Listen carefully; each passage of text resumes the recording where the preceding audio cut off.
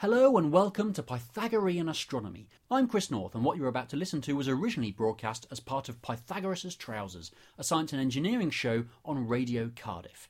You can find a full show and listen to past episodes at pythagorastrousers.co.uk. But for now, here's this month's astronomy.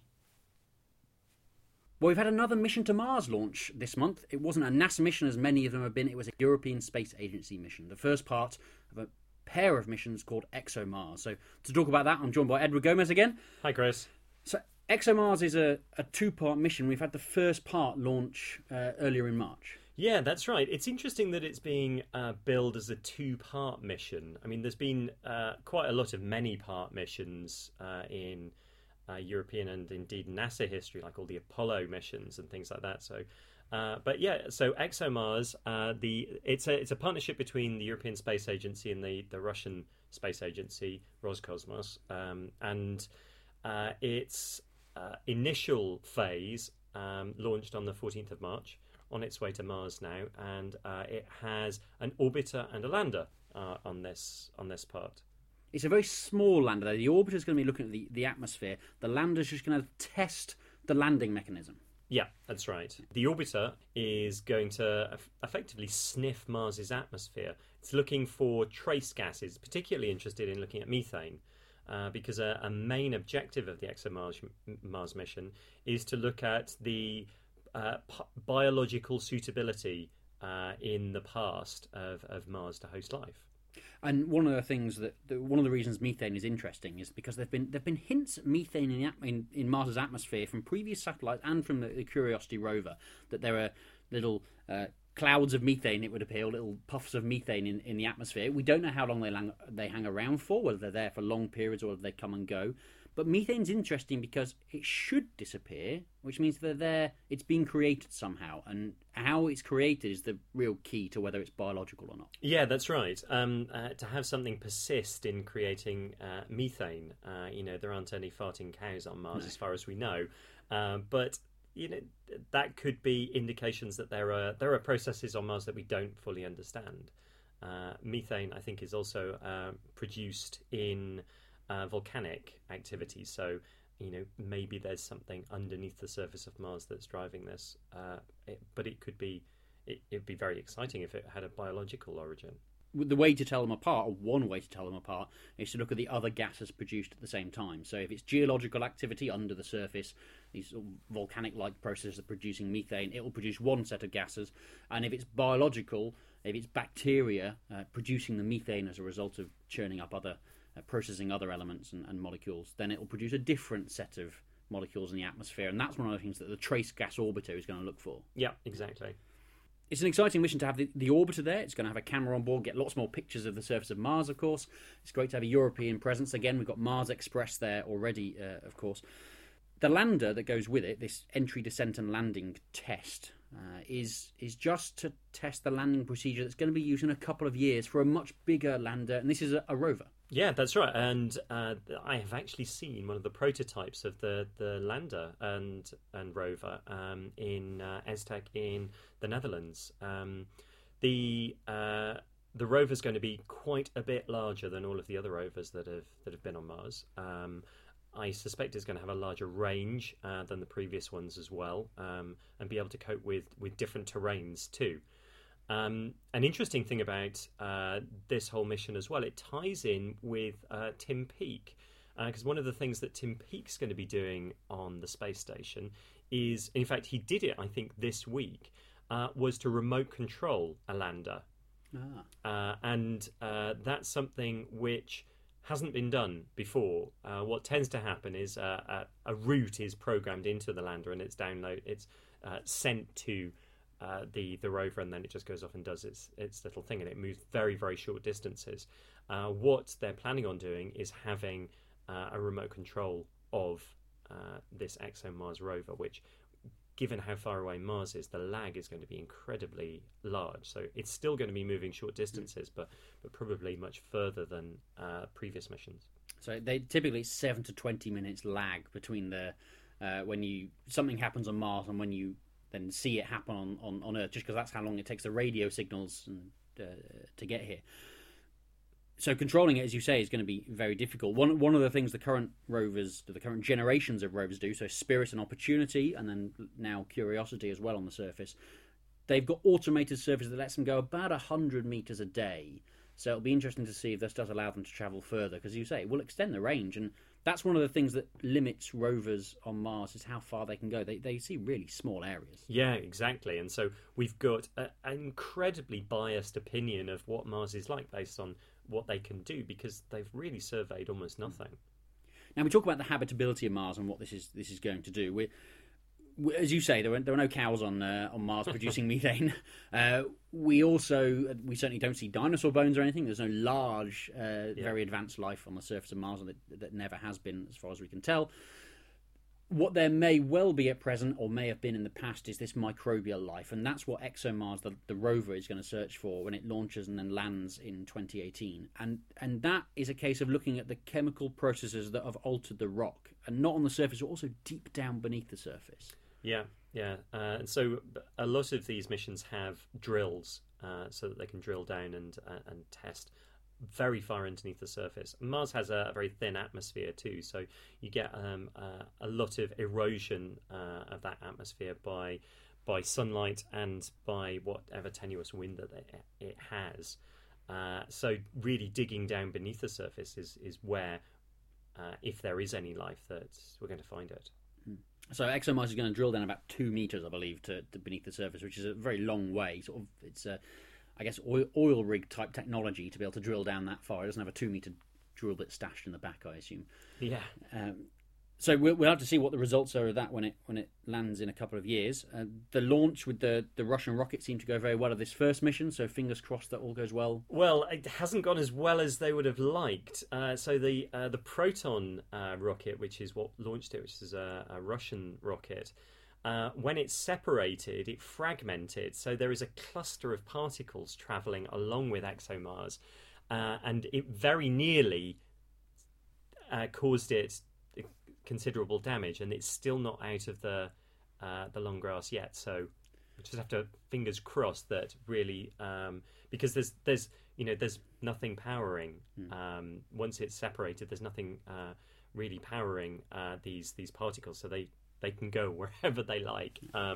So we just have to be really vigilant in watching. I presume that ExoMars has manoeuvring thrusters on it, and it's still not in its final stage. It's still within a capsule, so hopefully that will protect it from any of these quite sizable bits. We can see them from telescopes in Brazil. So if you think it launched 2 weeks ago, how far away from us it is, and you can see bits that have shattered from the rocket. It's quite worrying. It's worrying for ExoMars.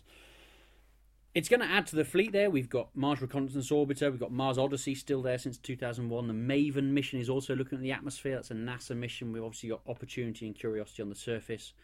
Yeah, in 2017 we get the launch of the InSight mission, I believe, which is going to look at the interior of Mars. And then ExoMars 2018, and 2020, 2021 timescale, another mission from NASA to send a Curiosity-like rover to Mars. So it's exciting times. Yeah, NASA heard that the Europeans were sending a bigger rover, so they frantically found some money down the back of the sofa to send a bigger Curiosity. Yeah. Well, we'll see what all these bring back. It's not all been about Mars this month, of course. There was a set of monster stars discovered, which is the name in the press release. Stars are obviously big compared to the Earth. They're millions of miles across, typically millions of kilometres across. So when we say monster stars, what are we talking about here? Well, we're talking about stars that are 50 times the mass of our Sun. They found dozens of these, but they actually found 9 stars that are 100 times more massive than the Sun. This is colossal.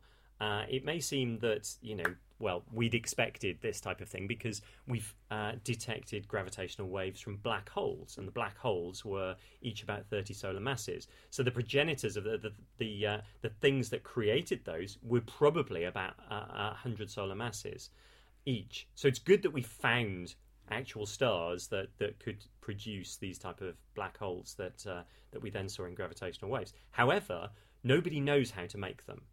On a computer, nobody really has a good idea about how you make a star that's that massive. You get to about 30 solar masses, 30 times the mass of the sun, and that's your limit in simulations. So it's a bit of a puzzler. But, maybe you can make the 100 times mass of the sun star from combining 3 small ones or 2 small ones when they're in their infancy, before they really become stars. Maybe that's the way that you do it. But it's very interesting that we've now found something that really we've thought should be out there, but we didn't really have a good explanation for. Well, one of the reasons that we think they're hard to detect is because they're very, very rare. Not just because they don't form very often, but also because they don't live very long. So you have to really catch them at the right time. These live for just a mere few million years, which is, again, sounds like a long time, but compared to that's 1,000th the time of the sun's lifetime. So it's they're not around for very long. Yeah, they're rare by number, and they're rare because you have to. I mean, the universe has probably been making them since very, very early on, but it's 14 billion years old. So even if it's continuously making a small number of these stars, you've got to be really lucky to look in the right place to see these stars.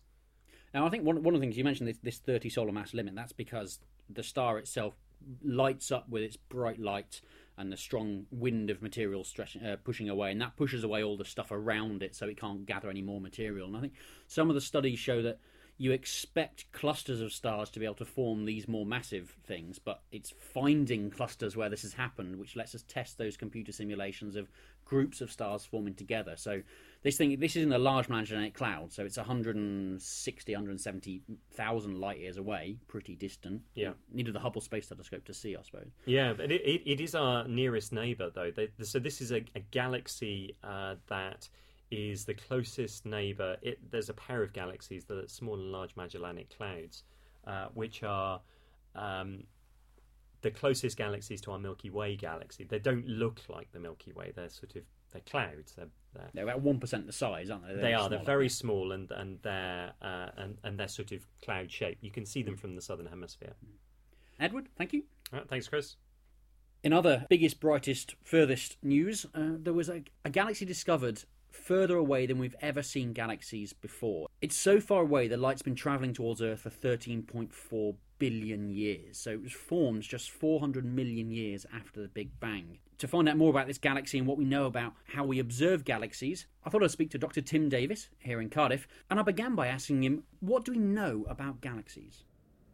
A galaxy is a collection of stars and gas and other material that exists together out there in the universe, from very small galaxies that we see around our own Milky Way to very, very large galaxies that live in the centre of other dense clusters of objects further out in the universe. So there's a big range in their properties. They all essentially contain, we think at least, dark matter that forms the sort of skeleton of the universe, and these sort of dark matter halos are the parts where the dark matter has really collapsed. And then, of course, gas and stars form in those dark matter halos themselves. So dark matter is this weird material that we can't see. We can see its effects on gravity. We can see its gravitational effects on other matter, on light and so on. And that's what controls where all the normal matter that we and stars and planets are made of goes. And they form these galaxies, sometimes in big groups, and give us a sense of scale. So we live in the Milky Way, that's our galaxy. How big is our Milky Way? So our Milky Way is something like 20 kiloparsecs in size, so that's... it's about 100,000 light years? 100,000 light years in size, indeed.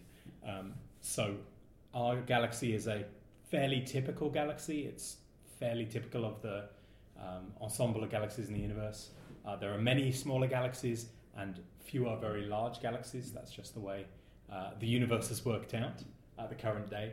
But obviously, as you go back in time, the properties of galaxies change.